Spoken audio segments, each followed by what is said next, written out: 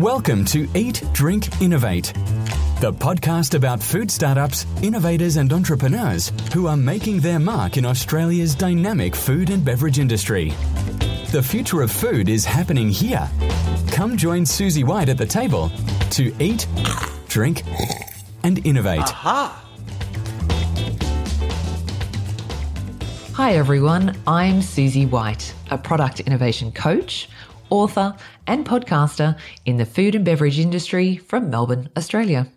In this podcast, I talk with food entrepreneurs, innovators, startups and industry experts to get behind the scenes and find out how they're building successful businesses and making their mark on the Australian food industry. Today, I'm talking with Mitch Wells. He's the co-founder, with brother Alex, of Billy Van Creamy. It's an ice cream business that makes natural, organic and vegan ice cream just like you would at home from fresh and simple ingredients like milk, cream, sugar and eggs. In this episode, you'll hear how Mitch and Alex's entrepreneurial journey started with a home ice cream maker and a gap they spotted in the Melbourne food truck scene for sweet desserts. With a little knowledge, a can-do attitude and a lot of personal sweat equity, the two brothers have bootstrapped the growth of Billy Van Creamy from a bowling club kitchen and furniture van turned food truck into 2 bricks and mortar stores and a foray into the retail grocery channel. And in the aftertaste section, I'll think back on my chat with Mitch and share the 2 key questions you really need to answer to create winning strategies to guide your business. Well, thank you so much for joining me on the podcast today, Mitch. No worries, Susie. Nice to be on. Let's set the scene first for the listeners. How about you describe your role in the business and tell us a little bit about what your business does? So my role in the business, I pretty much run the eastern state side of things, from everything from sales and marketing and then logistics, getting our mobile side of the business to events and things like that. And then, so Billy Van Creamy is a natural ice cream company. So we make both dairy and vegan ice cream in a way that you would make it at home, but at a commercial level. And your role, so you are the co-founder of the business with your brother. Yeah, so my brother and Alex and I started the business, but now Alex lives in Western Australia with his family. So we've kind of changed roles recently in the last 18 months or so. Let's go back to that point where you and Alex started the business. What were you doing before you did this business? And what prompted you to start an ice cream business? Yes, I used to work in advertising and Alex used to work in marketing and fundraising for not-for-profit. And I guess we'd always wanted to start a business together and had spoken about it for a number of years, but never really put plans in place to actually make it happen. And previous to advertising, I used to work in hospitality for years, uni and after. So hospitality was always kind of something I was interested in. And we saw a gap in desserts in the food truck game and decided we should bring back kind of like a Mr. Whippy that serves really great ice cream. But the thing is that we didn't necessarily know how to make ice cream at the time. So we kind of spent about 18 months perfecting a recipe that we would be happy with, which was completely natural and how you'd literally make it at home. So milk, cream, sugar and eggs, and then went from there. Okay, you have to take me back to that conversation. I really want to understand how 2 brothers working in advertising and marketing suddenly say, we should learn to make ice cream. Yeah, let's do that career change. I remember exactly where it was. We're at a bar called Long Clay up in Fitzroy North. And we were just both kind of dissatisfied with our current jobs and we're looking for a change. And as I said, we'd always spoken about starting businesses and had ideas previously together. And I guess, kind of get to a point where you just dive in and give it a crack. And that was the idea that we had at the time and we ran with it. Why the name? How did you get to Billy Van Creamy? Why isn't it Mitch and Alex Van Creamy? Yeah, I guess we threw around so many names before we started, and probably one of the hardest things I think is actually naming a business, because you're naming something that you don't really know what it is yet. Billy Van Creamy comes from what Alex and I were trying to picture the essence of having an ice cream in summer and like what that feeling is. And we ended up naming someone that Alex saw in Amsterdam, and we came up with a name for that person who was rollerblading, licking an ice cream and just looked as happy as can be. So you literally found that person. That's the personification of our business. What would their name be? And that was the name you came up with, Billy Van Creamy. Yeah. I love it. I love it. From knowing nothing about making ice cream, how do you go about learning and teaching yourself to make ice cream? I guess both of us have always been really passionate about food and whole food, like as natural as possible and healthy and good food. So we're both cooks at home, and I'd been in and around hospitality for a long time.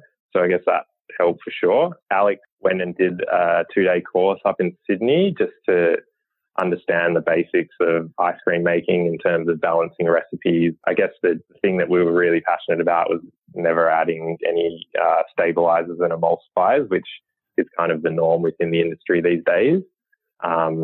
So we knew the basics, but we wanted to find a way to make it in the way that we were passionate about. So you yourselves got involved. You trained yourselves up and you started creating recipes.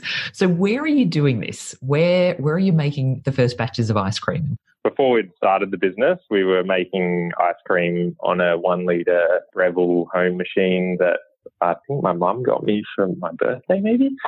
Mainly at Alex's house, because he'd just had his first daughter. So his wife and my girlfriend and us two were trying a bunch of ice creams, having friends over, trying ice creams. And we started with vanilla, but yeah, it took us a long time to get to a point where we were really happy with that flavour. And is this the point, Mitch, where I'm imagining you're in your brother's kitchen, you've got the girlfriends, your mum obviously knows you're doing it, she's got you the ice cream maker. What are the people around you saying at this time about this newfound passion for ice cream? Yeah, I guess everyone was pretty supportive. I'm not sure that anyone really thought we were probably going to go through with the idea, because it even now sounds a bit ridiculous. But yeah, everyone supported us along the way. And yeah, we had kind of friends coming around trying ice cream, throwing ideas for names of the business. Yeah, it was a pretty supportive atmosphere. You mentioned the food truck, and you had this idea, not just about making ice cream that was all natural and didn't have all those emulsifiers and additives and stabilizers, so it was fresh and wholesome, but also this idea of a food truck. When did the food truck come in, and how did you step out of your brother's kitchen and into a food truck? Yes, I guess the food truck was the initial idea. We saw it as a way to get out there and sell from a retail perspective without huge overheads of a shop and rent. And the initial idea came from the fact that we saw that there was plenty of burger trucks and all other types of savoury food trucks, but not many desserts going around. So that was always the initial idea was, yeah, we'll do one truck, and then, you know, if it goes well, maybe we'll do a second, and then if it goes really well, we'll do a third. In terms of making the ice cream, it's quite a bootstrap story. We started in Thornbury Bowls Club. We contacted the council as to like what sort of permits we would need to start this food truck, and then we ended up finding a commercial kitchen which happened to be in a bowls club. Why the bowls club? Just because that was near you, or it was the closest one you knew and they had capacity? Yeah, essentially we knew we needed a commercial kitchen, but through the council, and we knew that renting and fitting out a commercial kitchen was not realistic for us at that time due to money. So we had to think about what sort of places have certified commercial kitchens that probably don't use them every day. And yeah, we had a few different ideas, but spoke to a couple of bowls clubs, and yeah, the Thornbury Bowls Club had a massive commercial kitchen and was only used usually 1 to 2 days a week. So we negotiated with them to hire their commercial kitchen 2 or 3 days a week and keep our ice cream machine there. So it worked out amazingly well and was very cheap. I love that creative solution. And what about The storage, because I'd imagine freezer space is the tricky thing. So there's making it in the commercial kitchen, but then you got to freeze it pretty quickly and then keep it in the freezer and store it in the freezer and transport it in the freezer. We bought extra freezers, but I guess the good thing is when you're first starting out, you don't need much. So we're able to store most of our stock in the actual truck itself and just a basic storage freezer there. Now, tell us about this truck, because food trucks aren't cheap. What did you buy and how did you find one? So we ended up buying a second-hand removal van and then, fitting it out as a food truck. The good thing about ice cream is that you don't need to have a commercial kitchen within the truck. So it was a matter of fitting it out to look approachable and, creating a strong brand. But essentially all it needed was a service freezer that we could scoop ice cream out of. So I'm picturing this removal van, and it's a van. You have to custom fit that then. How are you doing that? Yeah, we mostly did all of the work ourselves, barring things like electrical work. I feel like we spent far too long doing it, but when money is a factor, you just got to make do and teach yourself how to do things that you probably never would have thought you'd learn. And for you, Mitch, that's literally cutting a hole in the side of the van, creating a service counter, one of those lift-up awnings, putting the freezer in and securing that. Is it all that stuff? Yeah. Fortunately, Alex is a lot more handy than I am. Without him, I don't think it could have happened. We also had the place that we keep our truck. The guy that owns the warehouse there is very good with his hands as well. He's kind of like a builder, maintenance guy, and he helped us where we kind of got stuck. Yeah, good point. Where does one park a food truck? I'm imagining you get a bit of trouble parking out on the suburban street permanently outside your house. Did you have to find a warehouse? Yeah, so that's one of the downsides of an ice cream van is that it always needs to be plugged in because you can't have freezers being turned off. I can't remember if we put an ad out on Gumtree or we found an ad on Gumtree for a warehouse up in Coburg North. And it just so happened that there's about 5 centimetres leeway with how big their door is there, and the truck fits only just. But we've had it parked there for almost 5 years now, so it's worked out well. So let's recap where you're at. You're making your ice cream at the Thornbury Bowls Club. You've got the removalist van outfitted. You've found somewhere and leased some space, and you've got storage, and the freezer units are in there, and the product's in there. Where do you hit first with the food truck? How do you know what events to go to? To be honest, we didn't really. We knew that we wanted to do street trading, so just kind of parking up on the side of the street, serving there. You need to have permits to do so, and each different council has different regulations and fees and things like that. But the first place that we ever parked was up in Northcote on Ruckers Hill. So there used to be about 5 or 6 trucks that would visit there each night, and we kind of made that our spot, which is great. Which I'd imagine gives you a bit of scale as well, because then you're not having to draw people to you. They already know that's an area, and if they go there, there's a wide variety of other food trucks. So this is a good example where they're actually not your competitors and there's strength in numbers. It's good for there to be multiple food trucks there. You're not trying to compete with them. You're actually complementary. Yeah, for sure. It was definitely a really supportive atmosphere within the food truck industry. We kind of thought that it would be, a bit narky or people not wanting other people on their turf, but it was actually really great. Everyone supported each other and kind of looked out for each other too. You and Alex, what are your roles in the food truck? Who's driving? Who's serving? Who's staffing this thing? At that time, when we first started, we were both doing it all. So both driving on different nights, whether it was Ruckers Hill or a couple of other places that we visited. We were very much just Tim and I taking it in turns or working together if it was a busy day, doing everything from, parking the truck, scooping, making the ice cream, doing it all. And was there a moment when you thought, yes, this is going to work? We've proven we can really do this. I can't really remember thinking that, but I do remember in that first summer, because we launched in December 2014, and I remember we did St Kilda Festival, which I think be February in 2015.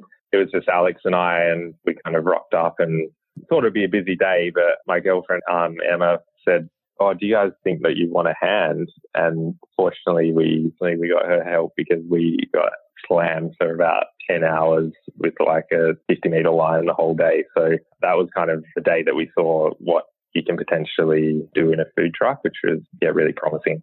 All right. So that was the day when it all sort of came together. A far cry from sitting in that cubicle working on advertising. Yeah. Were you having one of those surreal moments when you thought, this is a job now? This is what we do? Like looking back, it's definitely quite surreal, but I guess there's such a fine line between success and failure that you're always just thinking about how do we continue to make this work. You kind of like don't really get that time to reflect early on. How was the relationship between you and Alex? Did you find as brothers you could work well together? Yeah, I think we're essentially brothers and best mates as well, which is really great. And obviously there's times where you have disagreements on things and one person thinks one way, the other person thinks the other. But the great thing about working with your brother is that you know that they've got your best interest at heart as well 100% of the time, and you're both just trying to do the right thing. And compared to how I imagine other partnerships, it's like everything's out on the table and you just got to deal with it. Like nothing gets swept under the carpet, which is kind of a really great thing, I think. And let's go back to the products now. What were you making? Like what flavors of ice cream, what type of ice cream were you making, and what was selling well for you? I think since day one, salted caramel has been our number one seller. We make like the caramel ourselves, and it's just always been super popular. But we kind of made all of the classic flavors at the start, the kind of pistachios, the hazelnuts, our classic vanilla bean that we slaved over for 18 months. We kind of always had really positive feedback on our product. So I guess that always gave us confidence that we were doing the right thing. And do you always do a bit of a taste testing? Is that still sort of the role of friends and family before you roll it out? Not so much friends and family. We have a full-time pastry chef now. She does a lot of the flavour development with kind of us involved as well. So we've kind of handed some of that over to her, which is great. Let's talk about this expansion stage, because you can't afford a full-time pastry chef on running one food truck, I'd imagine. But I know you've got 2 retail locations now, actual physical bricks and mortar stores, one in Fitzroy North and one in Northbridge in Perth. How did you make that jump out of the food truck and into, a bricks and mortar store? Yes, after that first summer, which was the 2014-2015, Alex and I thought it would be a great idea to do a summer pop-up. We kind of saw the need to have more consistent revenue because a lot of the food truck work is only weekend-based. There's not a lot during the week. So we were looking for spaces, and one of the areas that we were looking at was Fitzroy North. And we happened to walk past the shop that had up for short-term lease called This Number. And we called the number and had a look at this shop, and we're meant to be here 6 months and been here 3.5 years. So that's how the Fitzroy North one came about. And then Alex, as I said, moved back to Perth, which is where we're originally from, in April of last year. And we decided that it would be a good idea in the Perth climate to start a shop there. And we opened one there in November last year. It's time for a quick break now to thank our sponsor. When we come back, hear how Mitch and Alex stepped out of the Bowls Club kitchen and into their very own ice cream stores. I'd like to say a quick thanks to today's sponsor who helped make this podcast possible, the Monash Food Innovation Centre. They can help you fast-track and de-risk your new products in the Australian market or export markets like China. Did you know that only 1 in 10 food and beverage products survive the first year of launch? That means 9 out of 10 fail.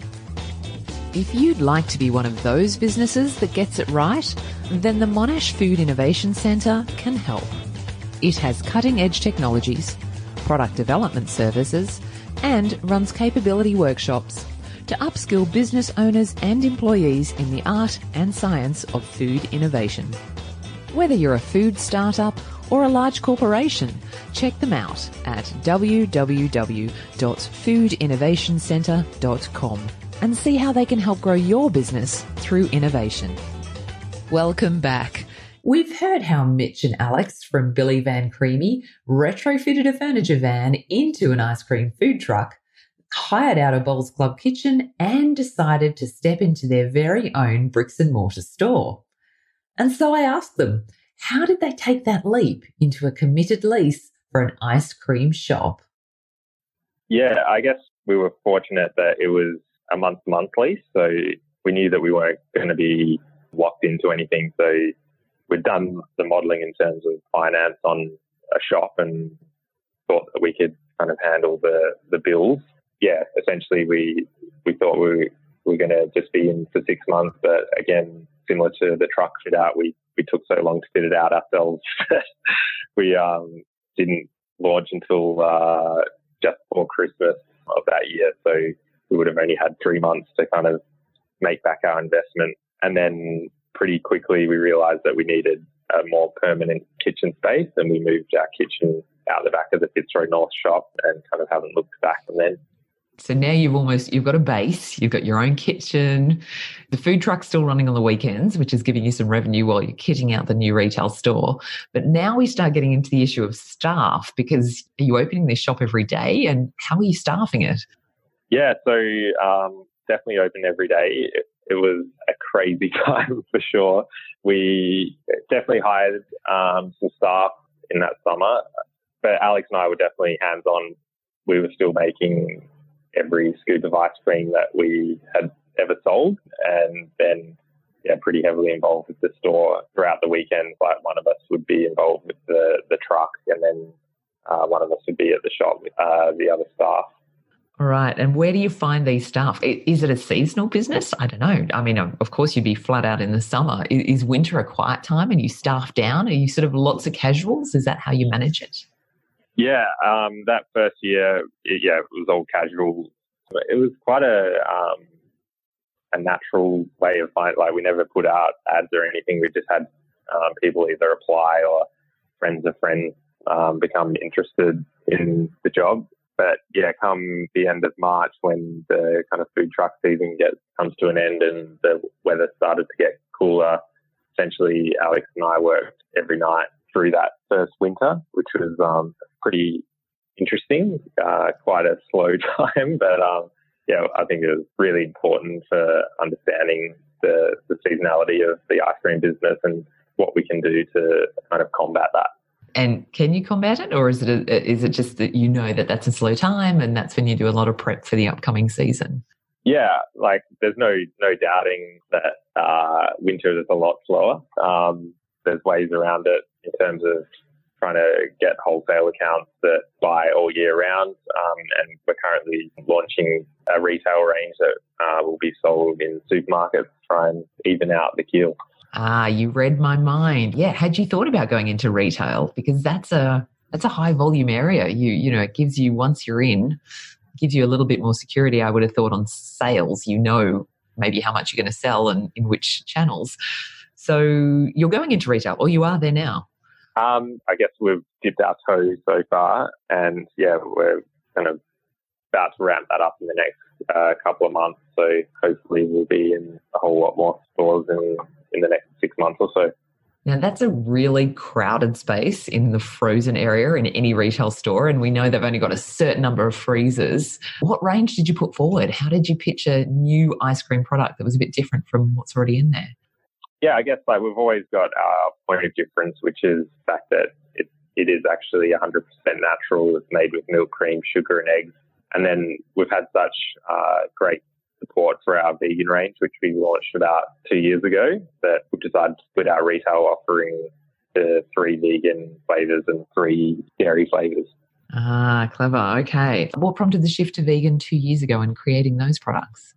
I guess the alternative dietary options are key to any food business these days. There's just more and more people opting for a vegan diet, I think. And we saw that trend. And I guess we started off by tasting a bunch of vegan ice cream. We'd always offered vegan sorbets, but we wanted to have a vegan ice cream, and we'd seen it being done overseas. And we found that a lot of vegan ice cream was quite heavily coconut based, and you kind of have a coconut flavour with the flavour of ice cream that you're having. So we wanted to find a way to neutralise that and make the flavour of the ice cream the hero, and then everything else the background. So we started using cashew milk as well as coconut milk, which allows it to be really creamy and thick, which is kind of our promise in our product. A lot of people wouldn't even know it's vegan. Sounds delicious. Now, you've got a pretty strong story and credentials to rock up to a retail store. You know, you've been in business for 5 years. You've got 2 retail outlets. You're running a food truck. How did you get that first meeting with the buyer for the retail store? What did you have to do? We've kept it pretty local. We're only in about 6 or so stores at the moment, and they're mainly people that we've had relationships with previously, just either come to the shop or they've had a scoop at the truck, and we've got in contact that way, or just through other friends that we've met in the food business to put us in contact. So I guess it's very much a network way of getting in front of people.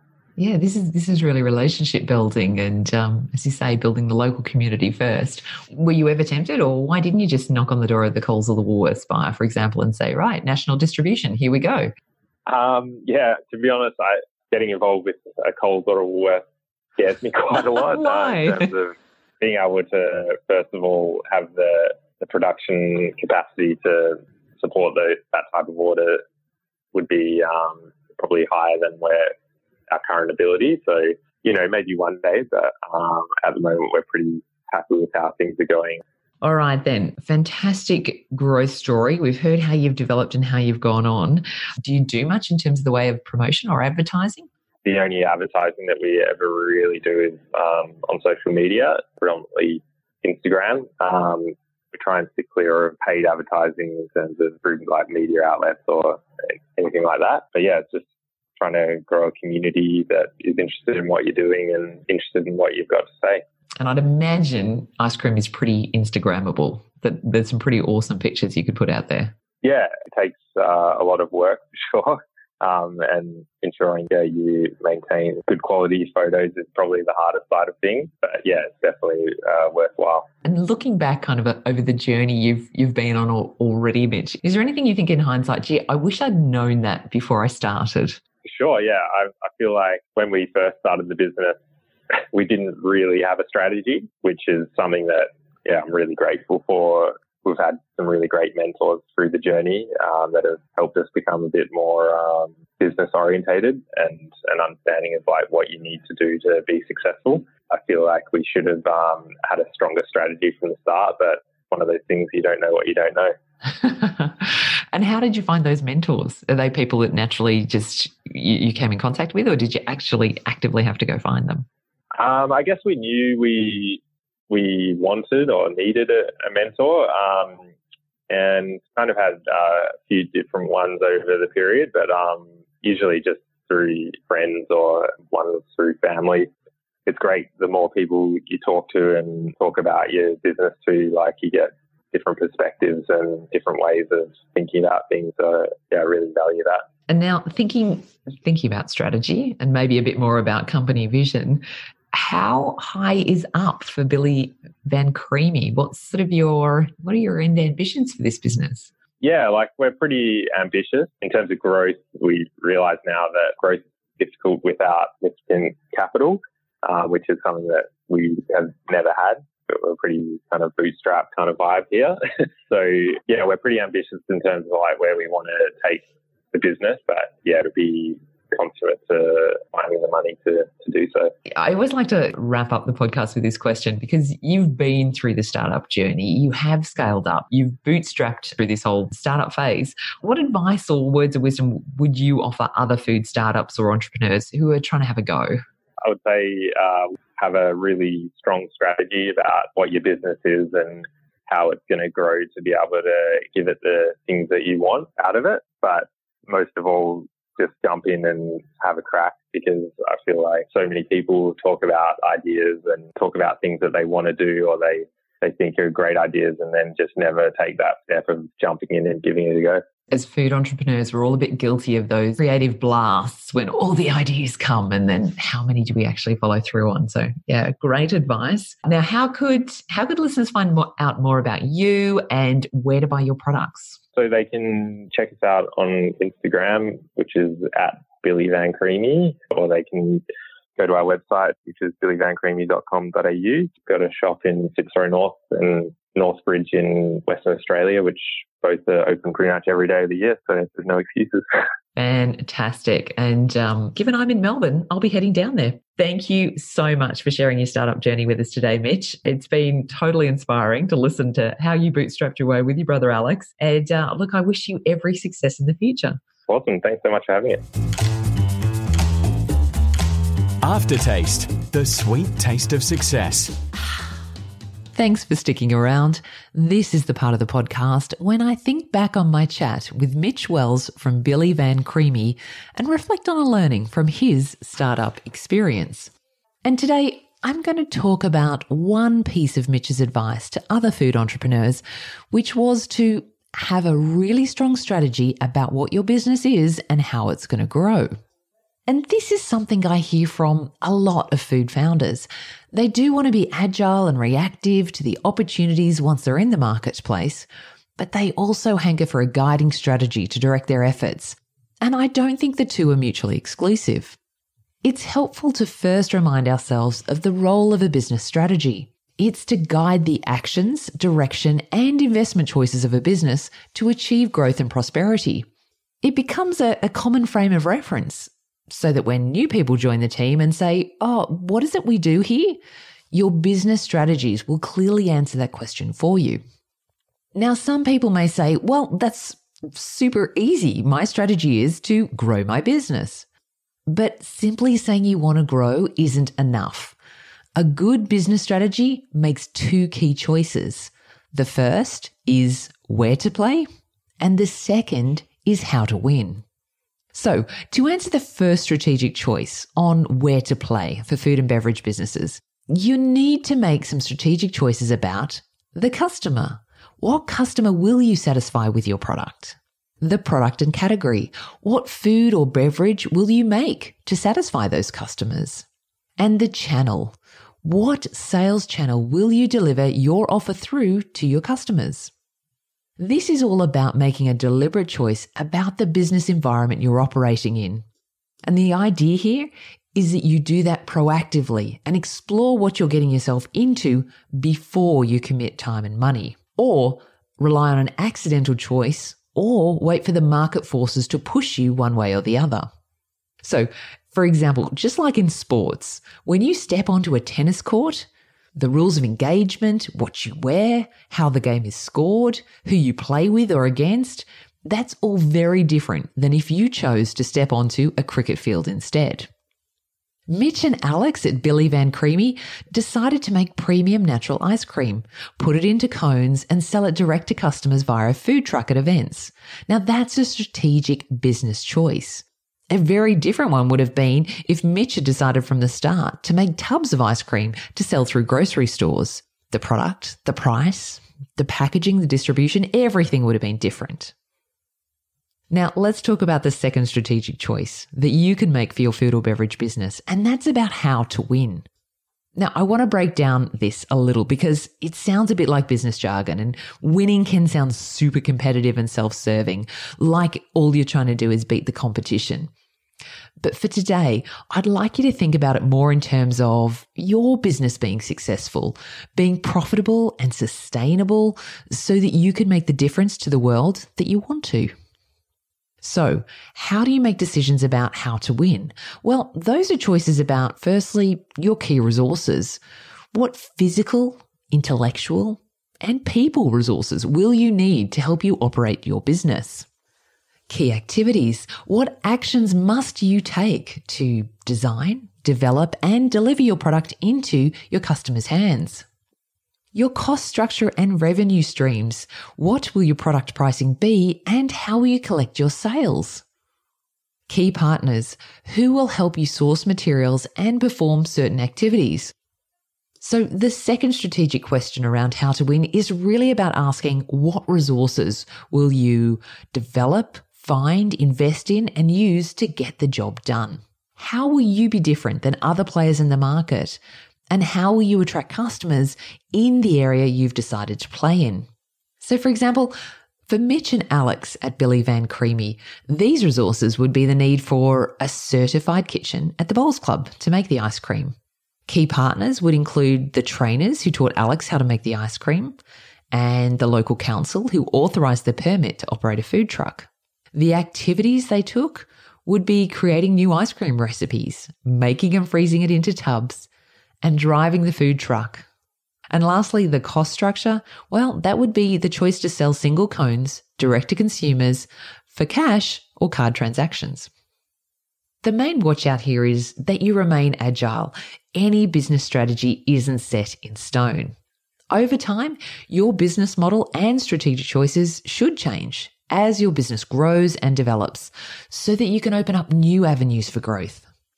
For Mitch and Alex at Billy Van Creamy, their realisation that they needed more midweek sales prompted the expansion into bricks and mortar stores as their very next step in scaling up the business. And their more recent foray into the less seasonally driven retail grocery channel is the latest strategic evolution that will help them generate all year round returns. If you're looking for a really simple way to map out a possible business model and strategy, there's a great business tool that helps food entrepreneurs do this, and it's called the Business Model Canvas. It was created by Alexander Osterwalder from Strategyzer. It's really good for early business ventures because it's literally one page with 9 sections that helps you proactively plan, visualize, test, and make strategic choices about how your business could operate. It kind of becomes the blueprint for your structure and your processes and your teams. And I'll include a link to the template in the episode show notes so you can have a go at it. Well, I'd love to hear from you. What growth strategies have worked well for your business? How did you decide what type of product and business to run? Was it a passion-led decision or an active strategic choice? And if you had a go at the Business Model Canvas, please get in touch. Let me know how it went. You can give me a call on the Eat, Drink, Innovate podcast hotline. It's 03 8844 4823 and leave me a message. Well, that's it for this episode. Many thanks again to my guest today, Mitch Wells from Billy Van Creamy, for sharing his bootstrapping startup story with us. And thank you for listening. If you like what you heard, please be sure to tell a friend and join me next time to eat, drink, and innovate. Do you have any suggestions about successful food or beverage entrepreneurs and innovators in Australia that you think Susie should be talking to? You can get in touch with her at eatdrinkinnovate.com.au/podcast and find all the show note links and innovation resources there too. And if you like this podcast, please help others discover it by leaving a review on Apple Podcast, Stitcher, or wherever you get your podcasts from.